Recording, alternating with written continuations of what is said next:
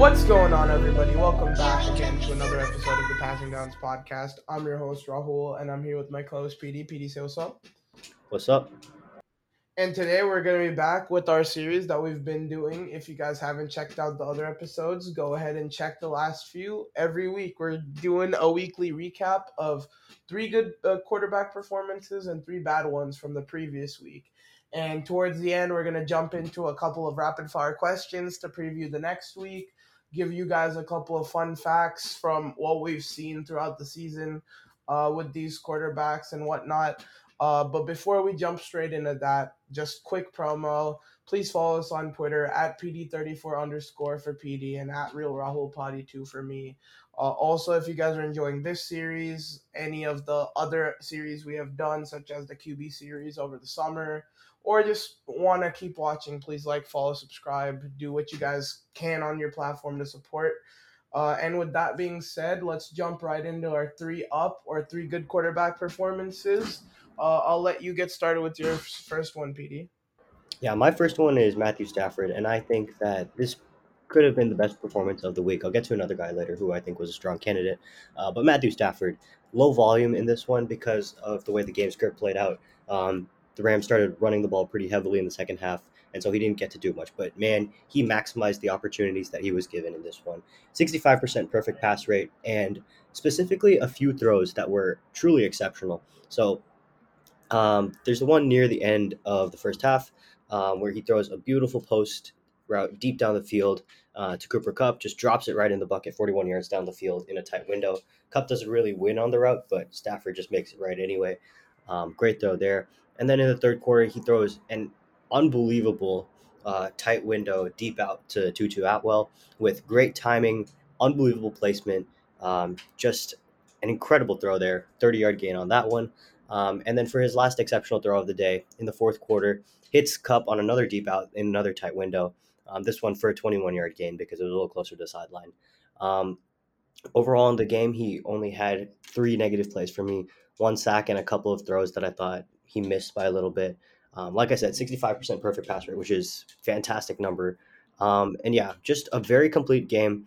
Took what the defense gave him and was very successful when he was pushing the ball down the field. So um, very, very impressed with Stafford in this one. And another game for Stafford here where it's looking like he's having one of his better seasons. And that's very impressive with him turning 36 in Super Bowl week or so, I think.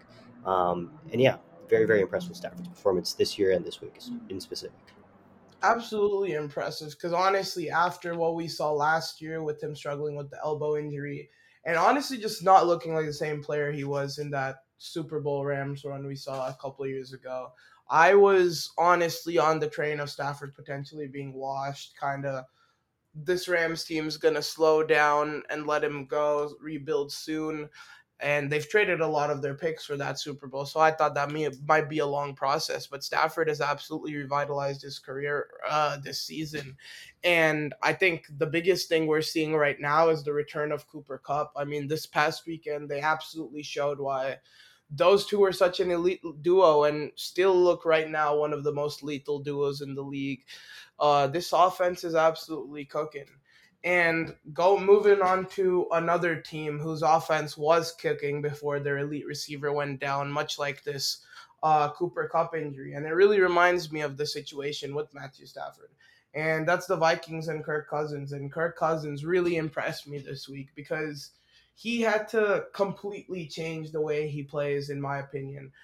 Kirk Cousins, obviously, we kind of know him as a guy who does like to be aggressive a lot and sometimes to a fault. But when Kirk Cousins is on in terms of his aggressiveness, he's extremely accurate, plays with elite anticipation, and is able to run a very high-powered offense.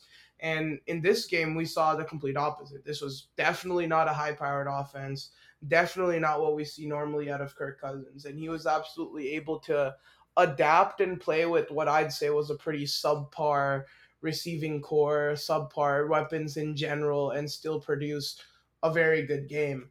In general, he was 21 for 31, which is more deflated in terms of accuracy than even an impressive stat line there because he did deal with a lot of drops, a couple of pretty important drops throughout the game. one early on in the game for that could have led to them extending the drive on a 3rd and 7 and scoring a touchdown. Big drop by Brandon Powell. We also saw a couple of major drops from T.J. Hawkinson later in the game. Jordan Addison and KJ Osborne, who were expected to kind of take a bigger role in the absence of Jefferson, really weren't getting a whole lot of separation. And especially Addison, who is obviously a bigger talent, you would expect him to take on a bigger role. It showed in this one that he's clearly not ready to be the receiver one, and Kirk was, despite not having a whole lot of separation from his guys, was still able to adapt and play this new brand of football where he's getting rid of the ball quick, kind of just dumping it off as quick as possible. A lot of passes in that 5 to even 15 yard range, mainly that 5 to 10 yard range. And even then, he wasn't getting a lot of yak yardage. A lot of the passes had to go in very tight windows. And despite that, he was still able to make this offense go downfield a decent amount of times, pick up field goals consistently. On that touchdown drives, he had a couple of very impressive throws. One of down the right side of the field to T.J. Hawkinson was probably my favorite throw of the day from him, just because of how well he was able to fit that throw, despite linebackers kind of being all over T.J. Hawkinson, and only 2 sacks on this one. No turnover worthy plays, in my opinion. What does bring it down a little bit is 2 fumbles here, including one lost, and I do think that put the Bears in the game a lot more than they needed to be. But to me, that also part of it was the lack of blocking there. So I gave him a little bit of slack there. Overall, still a good game. Not elite because of the fumbles and lack of explosives, but a very solid game, especially given the situation for Kirk Cousins. Yeah, I was impressed with his performance too. I do have the one turnover worthy play with the backwards pass for the fumble. Um, But yeah, other than that, very clean game. Able to generate positives with a really subpar supporting cast, with T.J. Hawkinson and the likes of K.J. Osborne, Jordan Addison, good player, but yeah, just very incomplete supporting cast without Justin Jefferson. And I've talked to you and other people about my gripes with K.J. Osborne this season, and yeah, I think they definitely showed themselves in this game. All right. Moving on to a receiving core that is absolutely complete and has no flaws right now, and that's Tua Tagovailoa and the Miami Dolphins. And yeah, they beat the brakes off the Panthers. This one started off slow for Tua and for the offense, with him throwing a bad pitch on a run play to Raheem Mostert. That was his one turnover-worthy play of the game, and after that, it was basically just lights out. Starts off with the last play of the first quarter, there was an amazing pass with incredible anticipation to Tyreek Hill, 23 yards down the field, hits him in stride, perfect pass, 27-yard gain. Has a string of short to intermediate completions that generate anywhere between 4 to 14 yards. And then after a couple of incompletions, hits another pass for a 17-yard completion, this one to Waddle, again with amazing anticipation. Um, After an incompletion and a couple of short completions, has a pass where he looks off the safety, and throws a 41-yard touchdown to Tyreek Hill. Ball's like 1 yard behind him, but great pass nonetheless because of the way that he manipulated the defender a little bit there. In the third quarter, he has a string of incompletions to start. And then from that point on, he basically doesn't miss. Has a great pass for a 47-yard gain to Tyreek Hill, again throwing with incredible anticipation. Has a couple of completions for 9 yards of varying difficulty, and then throws a great pass to Tyreek Hill, again with great anticipation, for a 24-yard gain, and then throws his best pass of the day, in my opinion, an 18-yard one, or in terms of difficulty, his best pass of the day, an 18-yard pass past the line of scrimmage, into a really tight window, throws with incredible touch, incredible anticipation on this pass, and it just bonks off Jalen Waddle's hands for a drop. Has a 10-yard completion and then finishes out the fourth quarter with a 13-yard completion and a couple of shorter plays. So yeah, an amazing day from Tua. If he didn't have that bad pitch, it would be a contender for one of the better games of the year. But as it stands, this is just another performance that continues to solidify his case as what I think is the MVP favorite right now. So this Dolphins offense continues to look unstoppable, and Tua is the ringleader of that. Man, it's another week with another massive scoring offensive day from the Dolphins, and at this point, it's almost coming to be expected. And like you said, the engine or the point guard of this offense is absolutely Tua Tagovailoa. And I think the biggest thing that has kind of even more so expanded in this year's offense is Tua's connection with Tyreek Hill, because obviously Tyreek Hill was incredible last year too, but I feel like he's elevated and Tua's elevated themselves and their deep game together to a completely new level. It feels like Tyreek Hill's ability to get separation downfield is just unparalleled, and Tua is just able to deliver it right on the money, as you said, like we saw a couple of times in this one. So yeah, I would also agree with you that he's probably looking like maybe the MVP front runner right now, looking like one of the better quarterbacks in the league. Definitely showing that he's jumped into that elite tier, which we got glimpses of last year, but he wasn't able to put together a whole, like, even though he did miss a lot of time, the times he did play he was a little bit inconsistent, and we're seeing a lot less of that this year. And I just talked about Kirk Cousins and his woes due to his lack of help around him, and going to another quarterback with a very similar situation in the Ravens and Lamar Jackson. And Lamar Jackson was incredible in this game as well. And I'll start off with the bad, kind of get that out of the way. Only kind of issue I have with him in this game is that interception he throws early in the third quarter.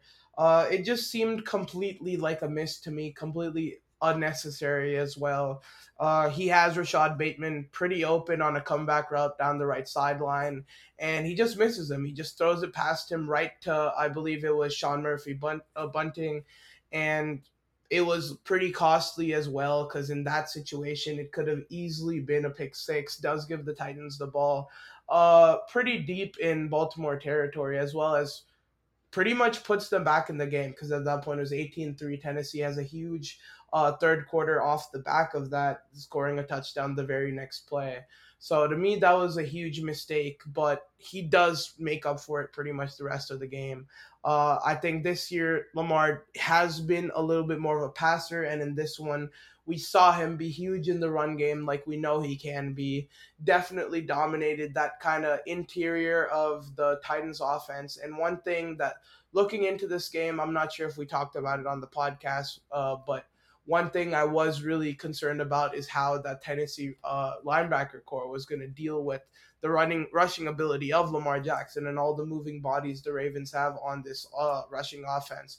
And they had no answer really. Lamar Jackson, even though there were no big explosive runs, he was just consistently able to chunk yardage on both design runs, scrambles, everything. And passing the ball, he was lights out as well outside of that pick. 21 for 30 was pretty good accuracy overall, despite his receivers not really getting a whole lot of separation, as we've seen pretty much throughout the year with him. His synergy with Mark Andrews and Zay Flowers, though, wasn't elite, because those guys weren't getting, like I said, a ton of separation. He was still able to get it to both of those guys. The touchdown pass to Zay Flowers at the end of the first half, I believe, was pretty impressive as well. That roughly 40-yard pass we saw to Mark Andrews in the second half also was very impressive to me. Overall, he was very accurate in this one. Kind of contributed a lot in both facets of the game. Didn't take any sacks. No real interceptable passes or turnover worthy plays in general aside of the interception. I'd say this was a solid plus or very good game for him. Could have gone into the elite tier had he taken away that pretty massive mistake of the interception. But other than that, very solid game for him. Yeah, I thought he was very good in this game too. Only the one turnover they play, and yeah, continuing to add to a year where Lamar has looked a lot more accurate than years past, especially in like the intermediate area. Now, I think it's like entirely possible that he's kind of riding a hot streak right now. I don't see any tangible change in his mechanics. Still doesn't really throw with his base lined up. Still throws a lot of passes sidearm, which is really functional for getting him out of trouble in pressure situations, but still interferes with him when the pocket is clean and you would like to throw with perfect mechanics more often than not. So we'll see if that holds up throughout the year, but regardless, very impressive start so far. And he's also in the group of guys who I would say is contending for the MVP. All right. Moving on from Lamar to a guy who is definitely not contending for the MVP, but I hope one day he'll get there, and that's Bryce Young. Um, First week that Bryce Young is in the good category. And it's because I thought he put together his first full, complete, above average performance. Has a fumble on the first play, which I didn't think was his fault. Just totally blindsided by left tackle giving up an instant pressure. He wasn't particularly deep in the pocket to where the edge defender would have an advantage over the tackle either. Just a horrible play by the left tackle. But yeah, he was cooking in the first quarter. Has a short pass that goes for 8 yards and then throws a beautiful pass to Adam Thielen over the middle of the field, 16 yards down the field, and it goes for a 27-yard gain. Has a pass that goes for 7 yards and then throws a shorter pass to Tommy Tremble that goes for a 21-yard gain. Has a nice intermediate pass that goes for an 11-yard gain. This one on the wider side of the field, impressive throw. And then throws one again to the wider side of the field in a tight window to Adam Thielen that goes for 8 yards. And then in the second quarter, it was a little bit of a mixed bag. As a 10-yard pass, where he puts it on the money for Mingo. And then a 13-yard pass where I think Mingo definitely should have stopped his route, just keeps it running, the ball ends up looking like it's behind him. And then after a string of short passes and incompletions, has a couple of nice intermediate completions for 16 yards, both to Adam Thielen, and then closes out the drive with another completion to Adam Thielen. A miss to DJ Chark on what I think could have been a throwaway, but regardless, he looks like he skips the entire progression and kind of gets rid of it, which is a rough play. Um, and then moving on to the second half, this was where things got a little bit more up and down. He took 3 sacks in that second half. Largely didn't generate too many explosive plays. Has one nice play where he throws the ball to DJ Chark. Chark gets a step of separation, 16 yards down the field. That one goes for a 24-yard gain. And yeah, for basically the rest of the game, it's just short completions and incompletions because at this point the Panthers' offensive line just started uh, not playing well. I'll put it nicely, giving up pressure pretty quickly. Um, and the receivers weren't able to separate quickly enough. So when the pass protection was more above average in the first half, Bryce had more of an opportunity to operate, but in the second half, it just broke down. And there were multiple third and longs where he was just trying to make a play, ended up doing too much and taking sacks. But I don't really have a problem with it if you're going to eventually, in the long run, offset those with positive plays. So, um, yeah, a very nice game from Bryce Young, throwing to the intermediate areas of the field, no turnover-worthy plays. This is the style of play I would expect from him going forward if their situation was to kind of improve. And that looks like an above-average quarterback to me. So I was impressed with Young in this game. Yeah, and I think we talked a little bit about Bryce Young off the pod. There's some things where I agree with you here, some things where I don't. And the biggest thing for me, absolutely, is the way he looks now with I still wouldn't say good blocking, but there, like you said, there was a period of this game where the Panthers definitely held their own a lot better than we've seen for majority of the year. And in that situation, Bryce Young looked a lot better. His synergy with Adam Thielen was very good. I saw Adam Thielen being able to just find space going over the middle a lot, and Bryce Young was kind of just able to pick apart the zone of that Dolphins defense, continuously putting the ball in the right spots for Adam Thielen to snag it in open space and still be able to make a move, make something else happen after the catch. It just seems like a clear problem of a lack of playmakers here. I mean, when you're relying on Adam Thielen to make your offense work consistently and pretty much no one else is creating separation, making plays happen, it's a tough job for Bryce Young. But the place where I can criticize him and where am a little bit more hesitant at the moment, and hopefully because he is so accurate, I do think things like this will change. But I don't think right now his team's struggling with drops. They are getting separation, but he's not getting a lot of drops. And a big reason he has a lot of incompletions consistently, at least I feel like, is he does have a lot of missed throws. I mean, there was one in this one, like you said, where he just completely ignores his progression, kind of just throws it out of bounds in the area of DJ Chark in a clean pocket where he shouldn't have.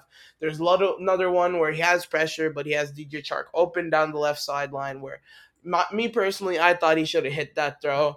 And there's just a couple of situations like that in general where, yeah, he doesn't get a whole lot of separation, but there is time to time where a guy like DJ Chark or maybe even a Mingo, sometimes Thielen, they'll get open, and Young does have a little bit of a tendency to make the overthrow. Do I think that'll stick? No, not really. I think this is one of those things Bryce Young's just going to deal with as a young quarterback, especially when he's getting rushed pretty often uh, because of how bad his offensive line is. But definitely a promising start given how things have been going for him. And moving on to someone who has also had a pretty surprising start right now.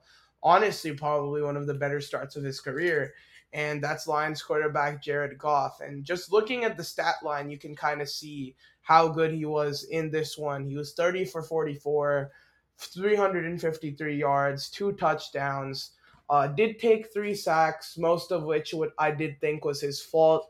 But that's really only the knock I have for him throughout the day because he didn't have any turnover worthy throws, in my opinion. Does not fumble in this one, and his accuracy was pretty off the charts in this game, in my opinion. Very, very elite level accuracy.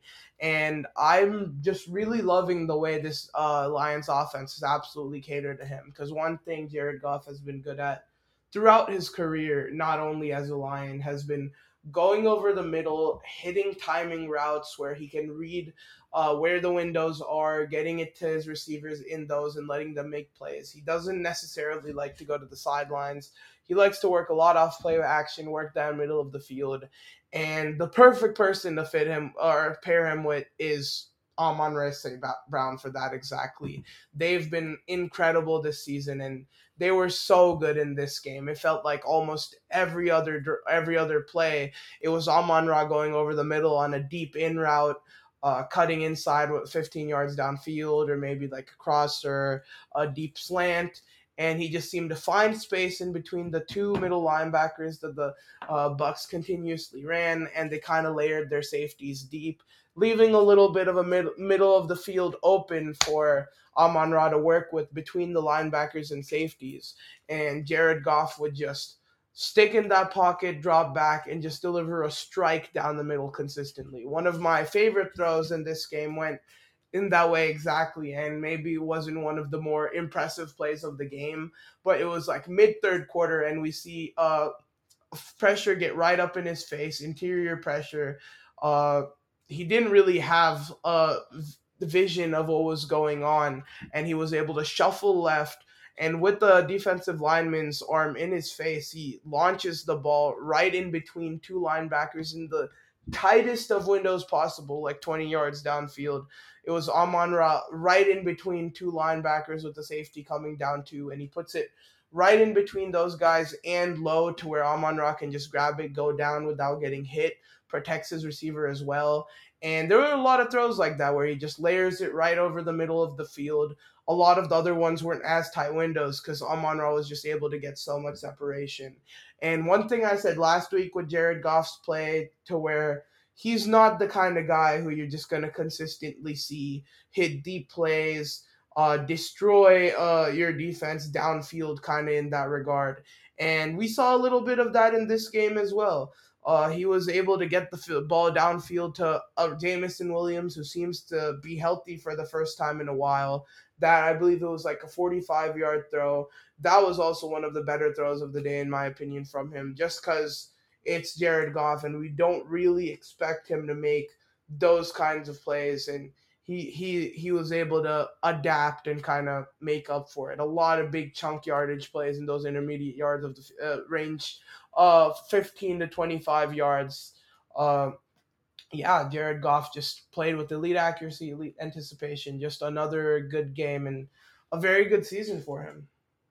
Yeah, he's been pretty consistent. Has no bad games this season. Um, Last week against Carolina, he absolutely lit them on fire. And combine that with every other game being like solid or better. Yeah, this has been a fantastic start from Jared Goff.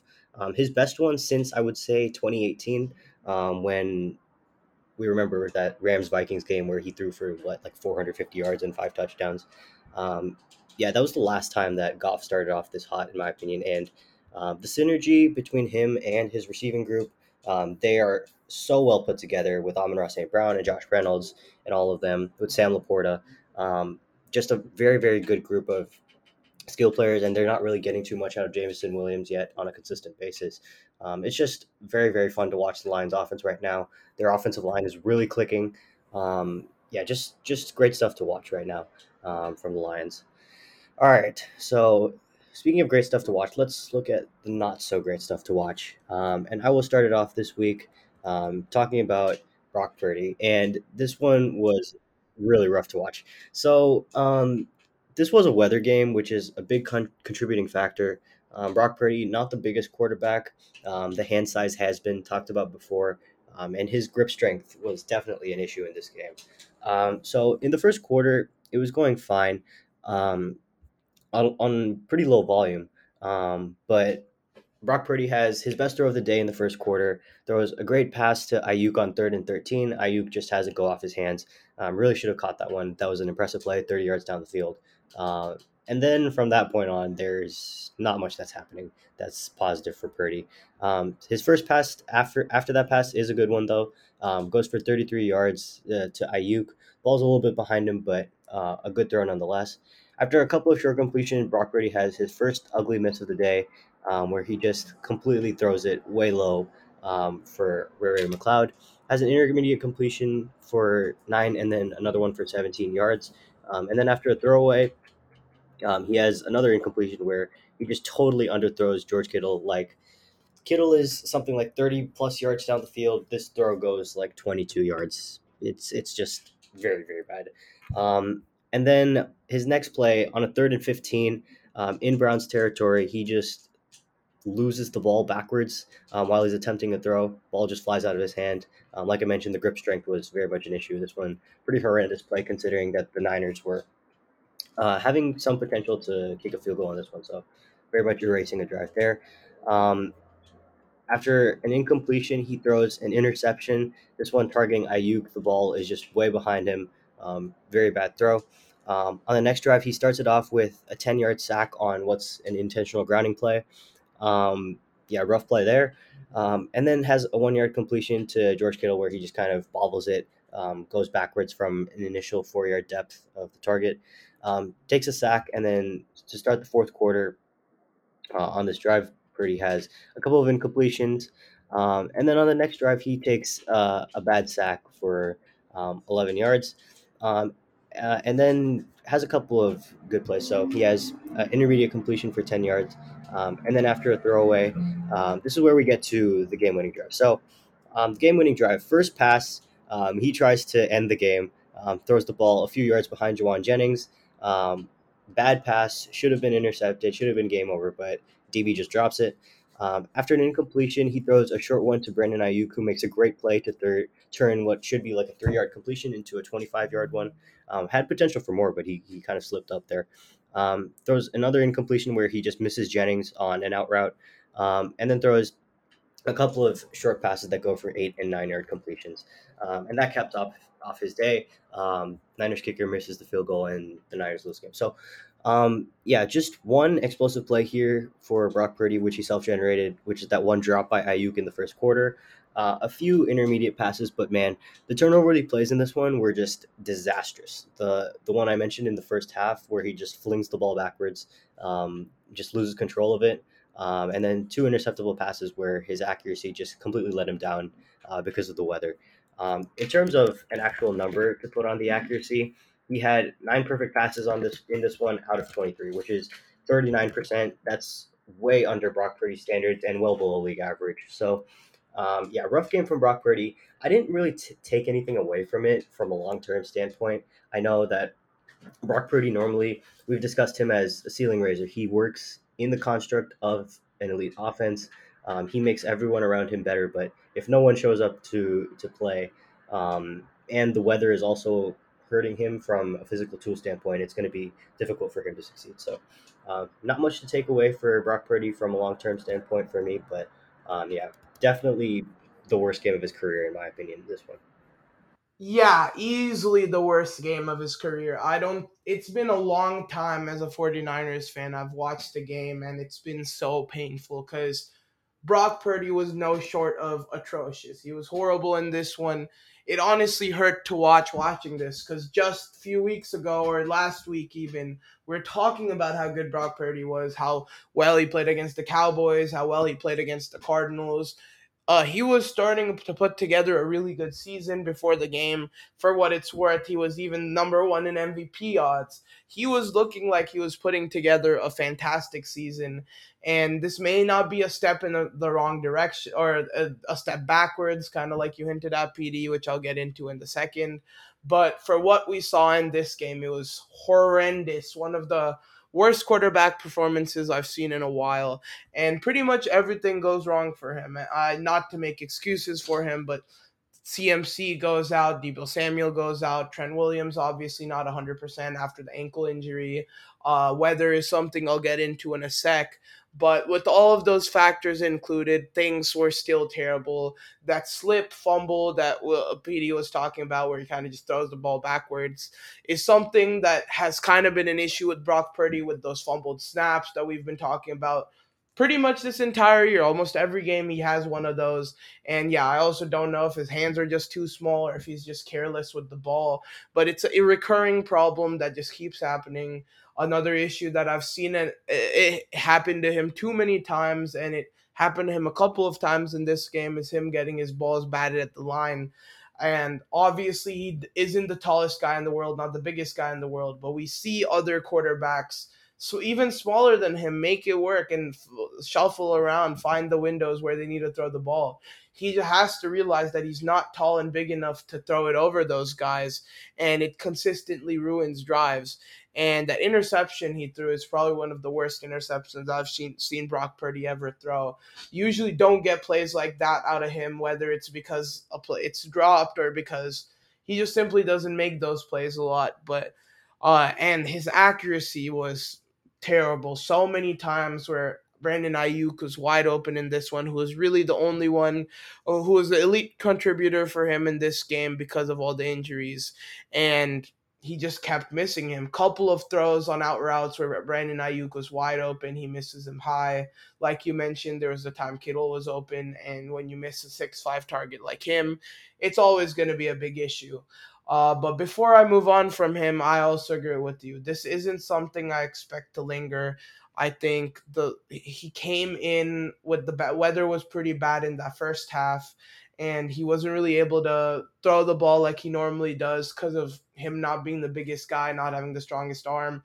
It clearly affected him more. The ball seemed to slip out of his hands a lot more, and the ball just didn't deliver with the same zip and accuracy we expect out of Brock Purdy because he was lobbing balls because of the weather. And I think that got into his head in the second half. He seemed to be playing very unconfident football, didn't really play with the same moxie that we expect out of a Brock Purdy. And maybe I'm reading too much into it, but it seemed like it was an effect of how bad he played in that first half.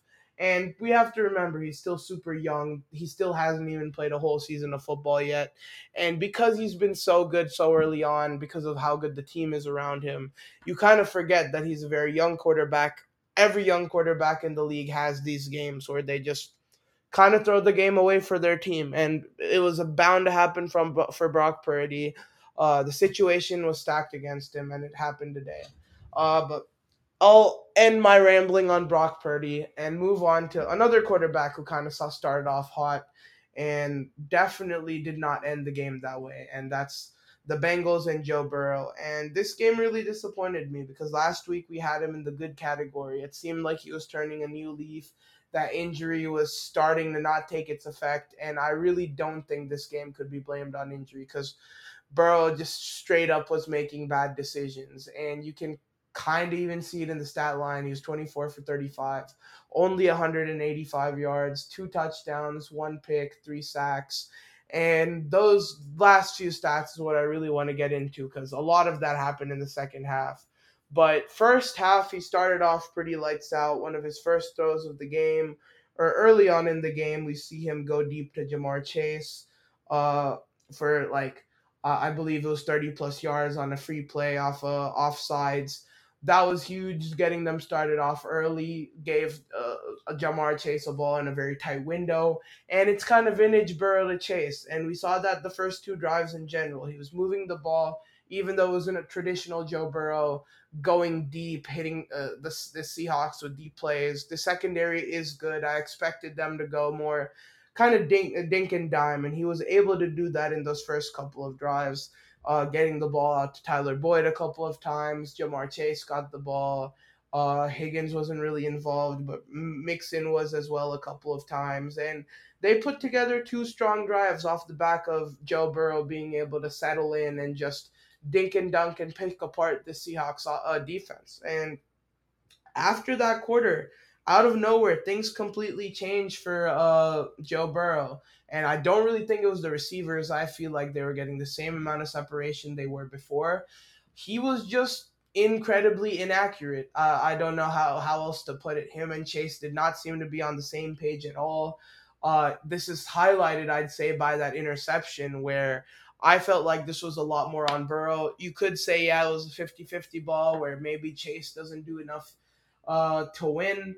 But to me, that ball seemed very underthrown. It seemed like Chase had outside leverage and maybe could have tried to get a sideline catch, and that's where Burrow should have put it, but he puts it on the inside where Chase really doesn't have a chance.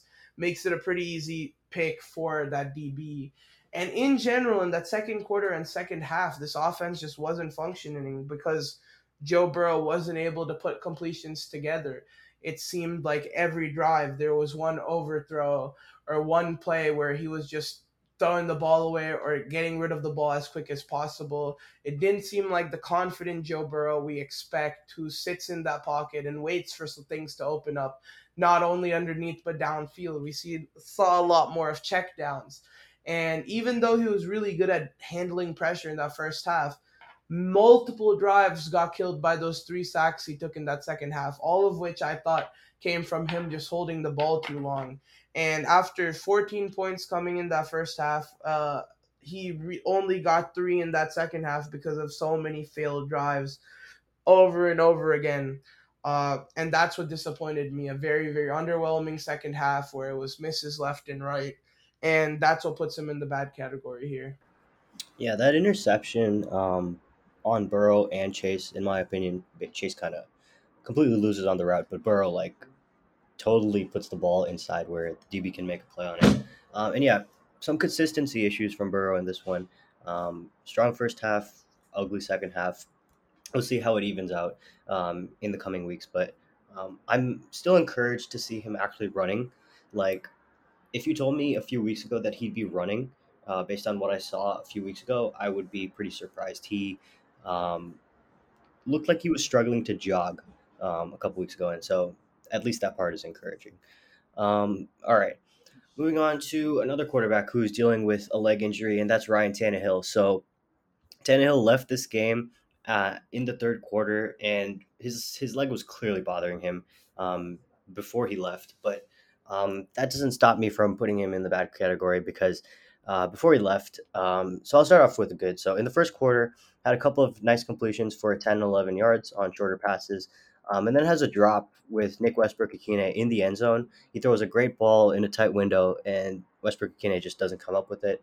Has a short pass that goes for 6 yards, and then another short pass that goes for 7 yards, and then has a batted ball and a bad throw where he tries to get it to Kyle Phillips, but he's covered and the ball is really low. There's a nice intermediate pass that ends up going for 20 yards to DeAndre Hopkins, and then it has an incompletion and then a sack that I thought was his fault, where he just kind of held the ball too long. Um, Kind of let the edge player get to him with too much depth. And then in the third quarter, starts off with a short completion for 6 yards and then takes a sack that I didn't think was his fault. And then at this point, this is when the injury really seems to start bugging him. Um, a little bit into the third quarter, he has three straight incompletions where it just really looks like he can't push off of his leg really well. Completely overthrows DeAndre Hopkins on a couple of tight window passes. And then for his last pass of the game, throws an ugly interception where he really forces it to Okonkwo. I think that it was there. It was going to be have to be. a very good throw from Tannehill if he wanted to make that completion, but the ball is just terrible, way behind where Okonkwo would be with a perfect ball, and ends up with an interception. So for Tannehill in this one explosive play with the drop touchdown to Westbrook Kine, um, and then a bad interception combined with a lot of up and downness from an accuracy standpoint because of the injury and for other varying reasons. I'm forced to put this one in the bad. Um, I'm hoping that this isn't the end for Tannehill, especially in Tennessee, because Tannehill's been really fun to watch. Um, a few years ago, when he was at his best, it was accuracy over the middle of the field, working off play action, throwing deep bombs to AJ Brown, and I fear that that player is long gone at this point. And even the flashes that we get, like the game against the Chargers in Week 2, those may be few and far between at this point. Yeah, I feel like it's well documented at this point on this podcast, at least, how I feel about Ryan Tannehill and how low I was on him coming into this year. But yeesh, I did not expect a game like this coming in to the season. And I will say, yeah, obviously he's in a terrible, terrible situation, easily the worst in the league. But yeah, he's making the situation even worse at this point in time with all of the throws he's missing. That interception was pretty awful, at least in my opinion. And one thing I will say on what you said at the end there, you would say that you hope Tannehill's time in Tennessee isn't over. I actually hope for the opposite. I actually hope Tannehill's time in Tennessee is over soon, and not because I'm preying on his downfall, but more because I actually do think he has something left in the tank. I think this year there's a lot of teams with questionable QBs. To be quite honest, there's a lot of teams that I think can compete with someone capable. And maybe Tannehill's not at the point we saw a couple of years ago where he was hitting deep bombs to AJ Brown left and right, like you said. But he's definitely at a point where I think he can be an average quarterback still and run a solid offense. And it's very, very evident that this Titans team is not that. And I think it's very evident that the Titans team want to move towards the future, and for whatever reason they've kind of kept along the guys who have been in the previous Titans era, like guys like Derrick Henry, Ryan Tannehill, bringing in a guy like DeAndre Hopkins. I don't really understand what direction they're trying to go, and I'd love for them to kind of commit to that by letting go of Ryan Tannehill, let him spend his final few years uh, in this league, maybe giving himself a chance to compete instead of basically wasting that time on this Titans team, to be completely honest. But moving on from one quarterback who is kind of in the final years of his career to someone in his division just getting started and has gotten off to a hot start, but judging from the fact that he's in the bad category, definitely not the case in this one. And that's CJ Stroud on this Texans team against the Saints. And you can even see it from his stats. 13 for 27 passing, and his film does not lie with that. His accuracy was terrible in this one. 199 yards, two touchdowns, one pick, which I'll get into right away, two sacks, and uh, yeah, pretty awful game from him. And like I said, I'll jump right in with that interception. To me, that was CJ Stroud's first interception of his career, and what a terrible one to start off with, to be honest. I'm not really sure what's going on with him. He seems to be late on his progression, reading right. He's got Dalton Schultz coming in on a little bit of an in route, but there is a linebacker sitting right there in kind of a hook curl type of zone. He's right in front where, and not only that, you've got a safety bracketing Schultz behind him. He had the opportunity to come in and hit him and maybe pop that ball out if the linebacker wasn't standing right there too. And even if you look at it from Stroud's perspective, it's very clear that he's in double, if not triple coverage, because there's another guy in the area as well. And Stroud still tries to force it in there, late on the throw as well, and pays for it. And I'd say that was easily his worst throw of the day. Things do get better. On the very next drive, he's able to have a pretty big play to get downfield in the run game and is able to score a touchdown. But rest of the way, we kind of see a CJ Stroud who is very different than what we've seen from him throughout the year. He's been pretty consistent in terms of accuracy, pretty good at going downfield, and he does have a couple of passes here going downfield, where he does connect and shows the Stroud that we've seen in other days. We see towards the end of that first half, he has a pass down the right sideline to Nico Collins for roughly 30 yards. That one, he's just able to layer that in between the zones, just fire a little hole shot to Nico Collins, which honestly he's gotten really good at, and I've been pretty impressed with him throughout the season doing that. Another pass we see out of him is a pass deep left to Dalton Schultz. This time actually getting it to Dalton Schultz. And we see another pass later in the game to go him going 30, 35 yards downfield to Noah Brown. But aside from those couple of explosives, we really don't get much like that from CJ Stroud consistently in this game. His accuracy, it was just one of those days where he didn't have his stuff. He was missing high a lot of passes in the dirt. It seemed like he was taking a lot more pressure than we're used to him seeing. Stroud had gotten a lot better early in his NFL career at dealing with pressure and still delivering strikes, but in this one, it seemed like that pressure, the different kind of stunts the Saints off and defensive line was bringing him, was getting in his head.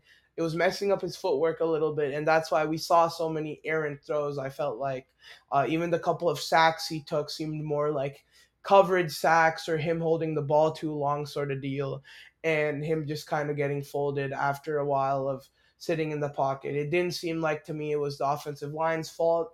Even the receivers, guys like Nico Collins and Dalton Schultz, I felt like were getting a lot of separation. And maybe he does need a third playmaker on this team, so I expected a lot more out of guys like Tank Dell to step up, with Marshawn Lattimore being on Nico Collins and to a certain degree being able to lock him up. I expected other guys to step up, and they definitely didn't. That definitely hurt Stroud, but in general, his accuracy and anticipation was off in this one.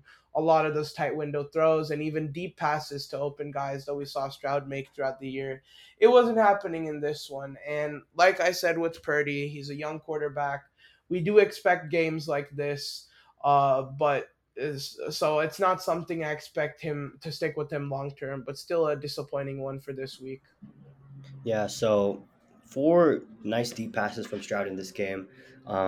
Two to Nico Collins, one to Noah Brown, one to Dalton Schultz. Has the ugly turnover-worthy play that you mentioned with the interception, where I think he just expected the linebacker to not be there. But yeah, you got to check if he's going to be there. But um, in the second half, it just looked like um, the Saints' pressure kind of started to bother him a lot. The 12-yard sack that he took, I thought was on him. The 10-yard sack that he took, I didn't think was on him. And just no positive plays being generated at all by the Texans offense. Basically for like what is this? Like Stroud's last 10, 11 plays, which is pretty rough. He has one play to Nico Collins on a third and long that goes for 17 yards to make it 4th and 3. But beyond that, there's just nothing going on. And Yeah, I thought his reactions to pressure in the second half were pretty rough. Three early pocket bails in this game, which is a high watermark for CJ Stroud. I mentioned the sack that he was responsible for, a few pressures that he was responsible for, and um, I don't know if you remember this play, but there was one play in the red zone where he was trying to make a deep throw to Robert Woods in the back of the end zone, and yeah, he just goes like 30 yards behind the line of scrimmage. And while some people might look at that play and be like, "Oh, it was so close to a highlight," I think that the process behind that is not good. I In agree. the long run, that's not going to be a Why would completion you in do all that? likelihood, and the downside of that is a 30-yard sack. So, um, yeah, would like to see some of those decisions cleaned up, but um, I ended up calling this one a below average game. I didn't think it was horrible, and I would expect him to definitely play better moving forward. All right, Hmm. moving on to my last bad quarterback, and that is unfortunately Trevor Lawrence. Lawrence was pretty rough in this one. So in the first half, there was basically nothing in terms of going down the field for Stroud, or not Stroud, for Trevor Lawrence. He has one pass for the touchdown to Christian Kirk, where he pushes it 20 yards past the line of scrimmage. But even that one, Kirk just totally destroys the DB off the line. Not really a difficult pass at all. He has a bad sack in that first half as well, 11-yard loss where I really think that one was on him.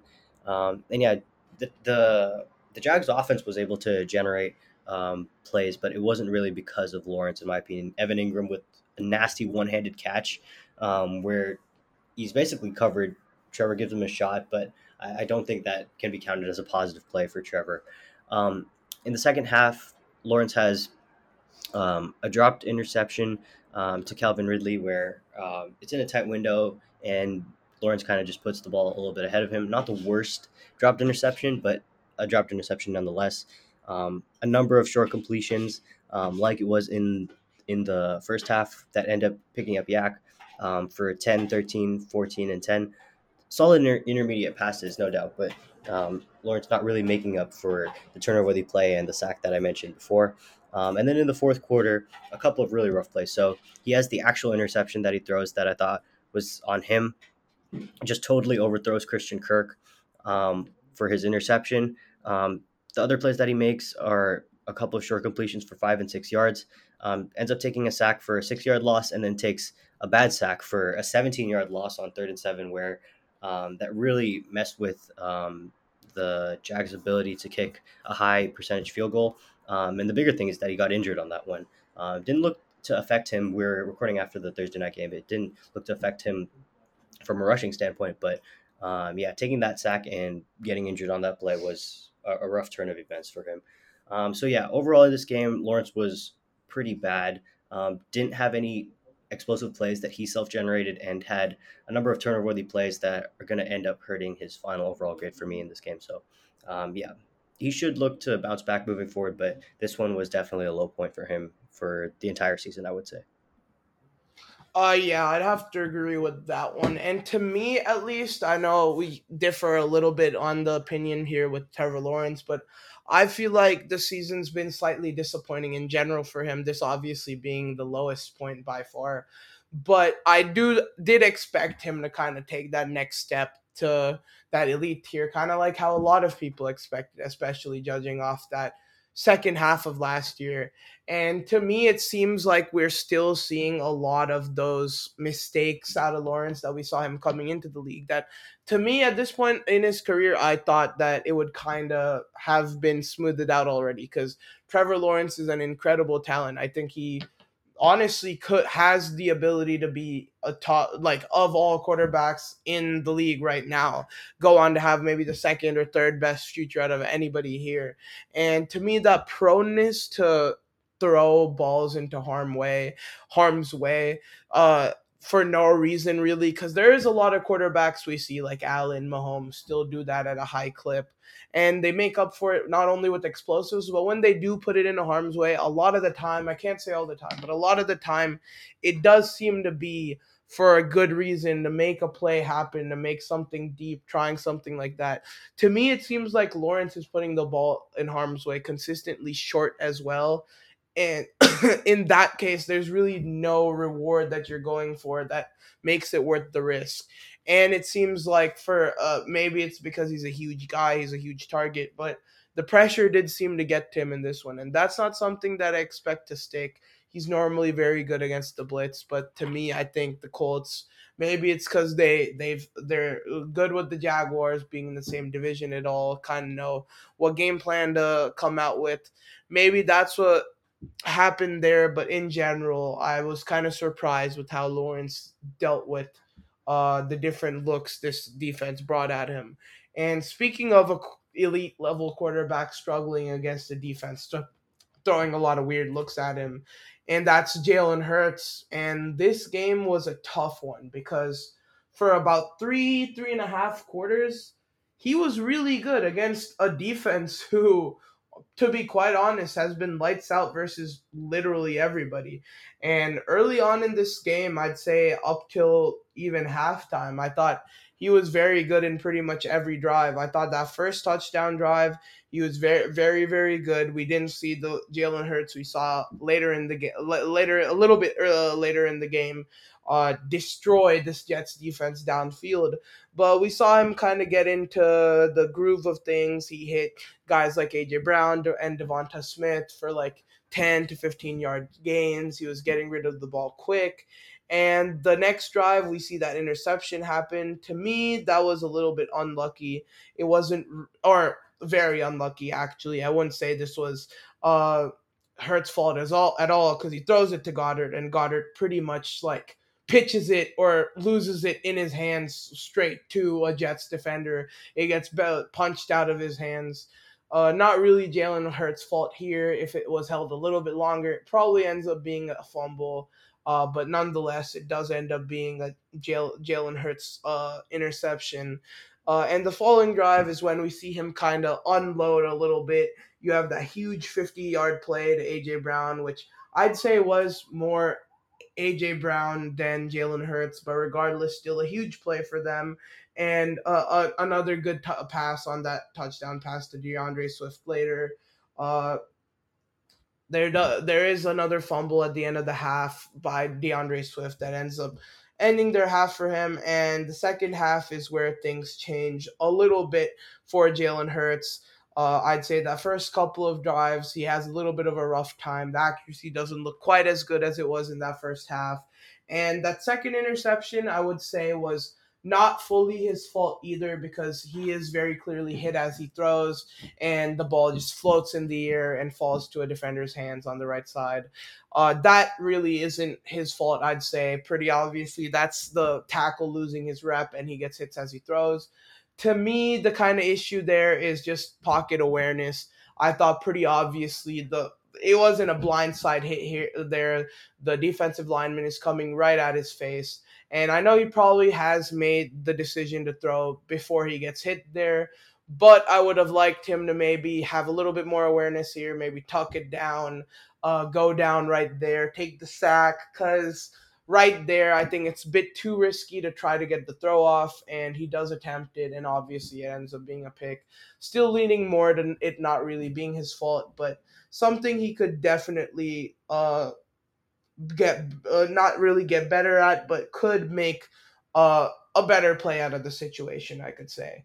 And then he follows that with a couple of good drives, to be quite honest. On the next drive, on a 3rd and 6, we see a huge play from him on a deep pass down the left side of the field to A.J. Brown for like nearly 40 yards, I think.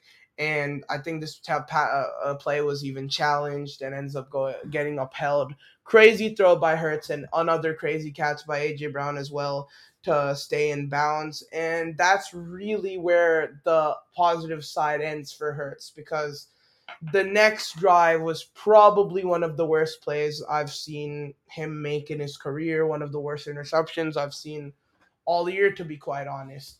And this is kind of what sways the game completely. There was another pass that I missed earlier in the game which should have been interceptable and makes up for one of the picks, but this was the only pick that obviously people are going to focus on because it actually ends up resulting in an interception. And I really don't understand what he was thinking there. He was in the pocket. He kind of throws it off his back foot despite the pressure coming, but not really getting to him quite yet. He throws a really weak pass off his back foot into double coverage to Dallas Goddard. He has a guy underneath, right in front of Goddard, as well as someone blanketed all over him. There's really no reason to go there. And that throw very easily could have been a pick six the way it was angled. He gets very little velocity on it because he's throwing it to his back off his back foot. And when it's such a tight window to the point where you shouldn't throw it, you should at least get it in there with high velocity so it's not just a gimme for the defense. And Hurts pretty much just throws the game away there. At that point, things are over. Nothing much more he can do. He had one more drive to make up for it, but even on that drive, he misses A.J. Brown one play. He misses Devonta Smith one play. He checks it down on 3rd down and misses Devonta Smith on 4th down. Another terrible sequence of events for him to end that game. And overall, that completely swings how he played for me, in my opinion. Obviously, he has great synergy with A.J. Brown in this one. Something I didn't even mention is he was huge in the rush game once again, scored a touchdown that way. But all those mistakes to end the game, just too much for me, and ends up swinging it to the bad side. And yeah, rough performance for Jalen Hurts. Yeah, that last interception, I think he just doesn't see the linebacker. Plus, combining it with throwing it off his back foot, yeah, that just leads to a very easy interceptable pass and one of the worst. interceptable passes of the year by any quarterback, probably. Not just saying that because it ended up being an interception, but just the decision plus the throw, plus the situation mostly. Yeah, bad time to have a really bad play. I think collectively, because of what you said, I agreed with. I thought he was very good for a large chunk of this game, and one play isn't gonna knock it from very good to all the way to bad. I thought he was Yeah, like average to below average for me, but yeah, agreed. definitely a bad time to have an ugly play like that. All right, so that will wrap up our week 6 reviews. Let's get into our questions for the week. 3 questions, rapid fire. I'll start it off in this one. And this is a matchup I'm really looking forward to with the Lions and the Ravens. And my question is, what will Jared Goff do against a great linebacking core in Baltimore? They're a great team at making the middle of the field look more condensed. And how will that affect Goff, whose strengths obviously lie in that intermediate middle area? Yeah, not only do I think it'll be a problem in that regard, but I think the biggest thing for Goff is obviously someone who loves to play off the play action. It's pretty clearly his strong suit as a quarterback.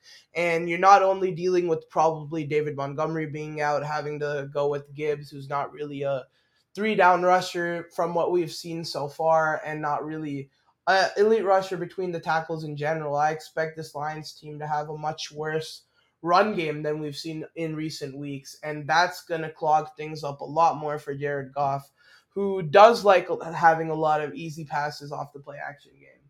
But if there's any year where I think Jared Goff can maybe overcome that, that's this year because he has absolutely expanded his bag of just regular pocket passes. It seems like that middle of the field game is huge for him. I do think the Patrick Queen and Roquan Smith are going to do a much better job of guarding that middle of the field, guarding Laporta going there, guarding Amon-Ra St. Brown over there.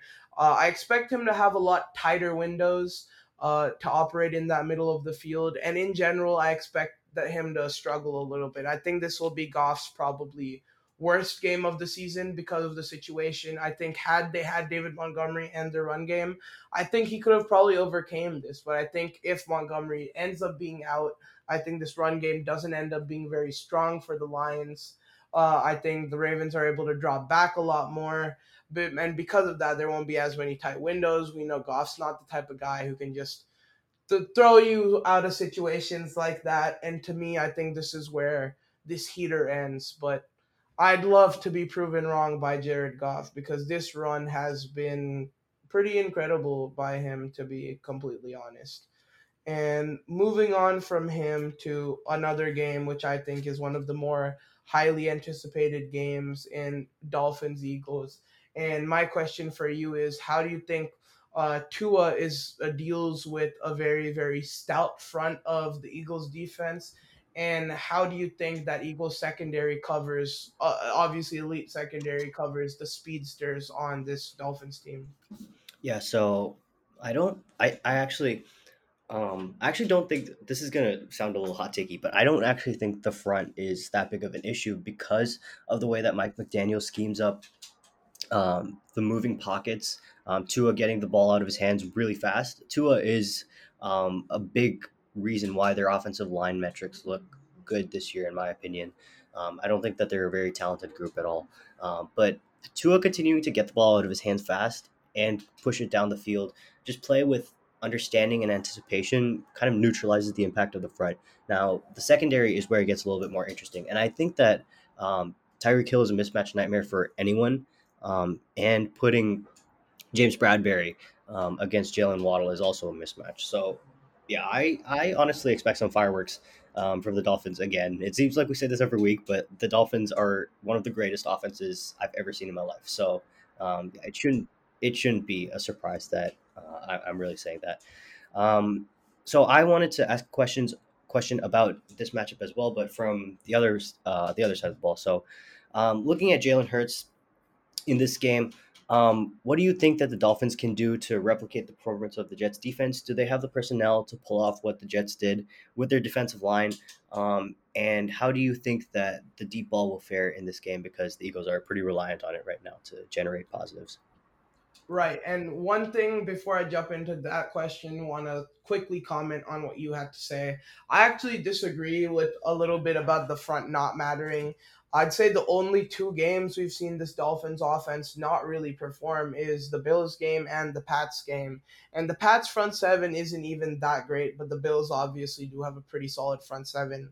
And I did think there were clear deficiencies in this offense shown from those games, not really because of Tua, but in general, I think when they're not able to run the ball effectively with Mostert, A Chain, etc. Obviously, A Chain's down now, but in general, they've had an incredible run game. I think it's gone under the radar how good that run game is and how important that is for setting up the deep shots that we see to Tyreek Hill. And I think this offense, I do think it's definitely not prone to just being able to dominant elite front sevens like that. And I expect not a bad day, still probably 20 plus points because of how elite this offense is. But I don't really expect a fireworks game from this Dolphins team. And moving on from what you from that side to what you asked me about Jalen Hurts and this offense.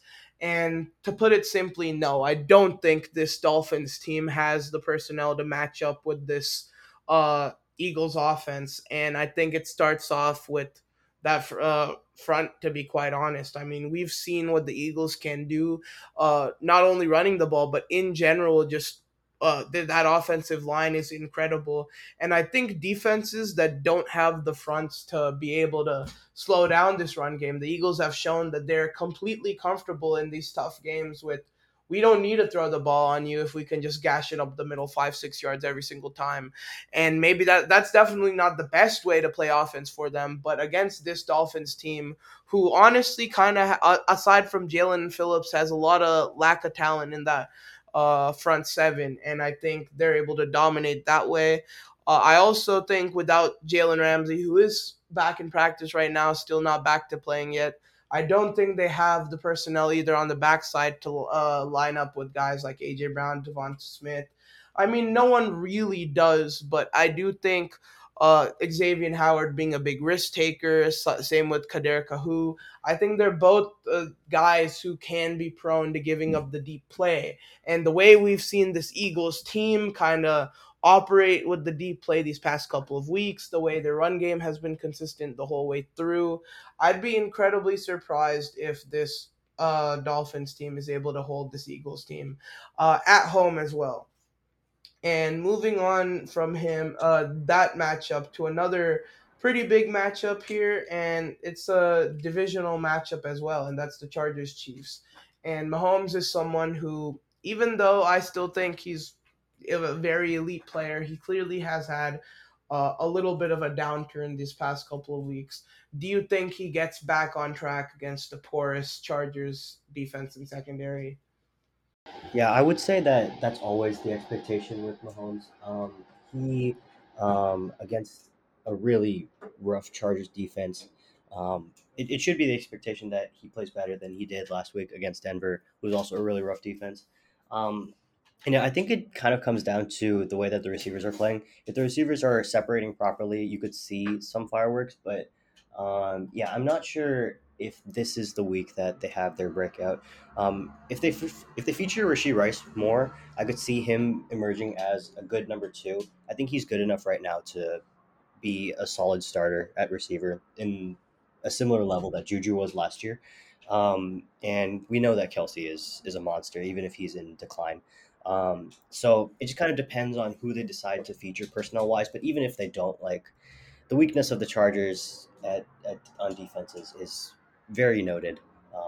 And yeah, I think that there's potential for the Chiefs to have a breakout game on offense at any point. All right. Apologies in advance for making you talk about this offense, but is this a get right game for the Steelers offense against an average defense in the Rams? And do you think the concept of a get right game exists for an offense this bad? Oh boy. That is a very, very interesting question. I think it completely depends, to be quite honest, and that might be a bit of a cop out answer. But I think right now, obviously, the Steelers' offense is not very good, but they do have a lot of young pieces. Obviously, Kenny Pickett at the center of it. Even guys like George Pickens, the emergence of Jalen Warren. He seems to be the main running back there right now. They do have potential to get right because with it being a young team, you never know when they can put things together. So yeah, there I think there is potential for a get right game. But if we're talking about the Steelers specifically and what I've seen and what I believe, I personally don't think this offense has the ability to have a get right game because I think this offense is just horribly ran. As long as Matt Canada is there, I really don't expect this offense to make anything happen. And even though this Rams defense is mediocre, I think, to be quite honest, they match up decently well against this Steelers team. I think even with all the addresses they made to the offensive line, I still think the Steelers' offensive line has played pretty poorly, and I think that's a big contributor to why this offense is so bad. And when they're facing a guy like Aaron Donald, who I know this Rams defensive line outside of him is not very good, but him alone is huge. He's playing against his hometown team. I expect him to have a huge game. I expect them to be able to stop the run pretty handedly. And when the Steelers aren't able to run the ball and they're forced to put it in Kenny Pickett's hands, he has not shown up whatsoever this season. And even though I don't really think the Rams secondary is that good, I don't think they have really good separators on that Steelers team. I think this is going to be Deontay's first game back, and Deontay Johnson, in my opinion, is pretty clearly the best playmaker on this team. So maybe that adds an element to this offense we didn't expect, and they could uh, jump up. But in all honesty, I expect another very mediocre to bad game from the Steelers offense. And much similar to you asking about terrible offenses, I'll go ahead and ask about probably the worst offensive matchup of this game, this week, I should say. And I believe it's going to be an Aidan O'Connell versus Tyson Badgett matchup. And my question to you is going to be, who is going to be worse, and how bad are they going to be individually? Oh, fascinating question. You don't have to apologize for this one. No, honestly, I like the idea of watching rookie quarterbacks. Um, Mm, but Aiden O'Connell, he kind of jumps out to me as a guy with potential from game to game. We saw in the preseason he was absolutely lighting it up, making explosive plays down the field, great tight window throws. So he clearly has the arm talent and the aggression to pull things off. It's just right. like there's a clear downside, and this was clear in his college tape. He just makes some of the most boneheaded turnover-worthy plays that you'll see, kind of like in a Drew Lock mold. But I think that he's better in terms of ball control and accuracy than Drew Lock. Does have the same kind of boneheadedness. So interesting player. Tyson Badgett, on the other hand, more of a physically limited in the traditional sense type of guy. Smaller quarterback. He does execute an offense well, but I think that with the lack of talent on the Bears, his skills are not well serviced. I think he would be much better if he was like the backup in San Francisco or Miami. His Right. skills just line up a lot better with like a Shanahan style of offense. But yeah, for that reason, I think that because of the lack of talent on the Bears and Tyson Badgett's lack of synergy with that type of situation, I think that Aiden O'Connell will play better in this game. All right, so that will wrap up our three questions each section, and for our random fun facts slash charting notes section this week, I didn't have anything in specific, but I did want to give an update on the charting cut list. So guys that I will not be watching for the rest of the year. And this one shouldn't come as a surprise to anyone. And I think Potty actually discussed this as a guy he potentially could be talking about, and he just said, "I can't do it anymore." And that's how I feel. And it's Mac Jones. And this one really hurts. I'll pause for that one.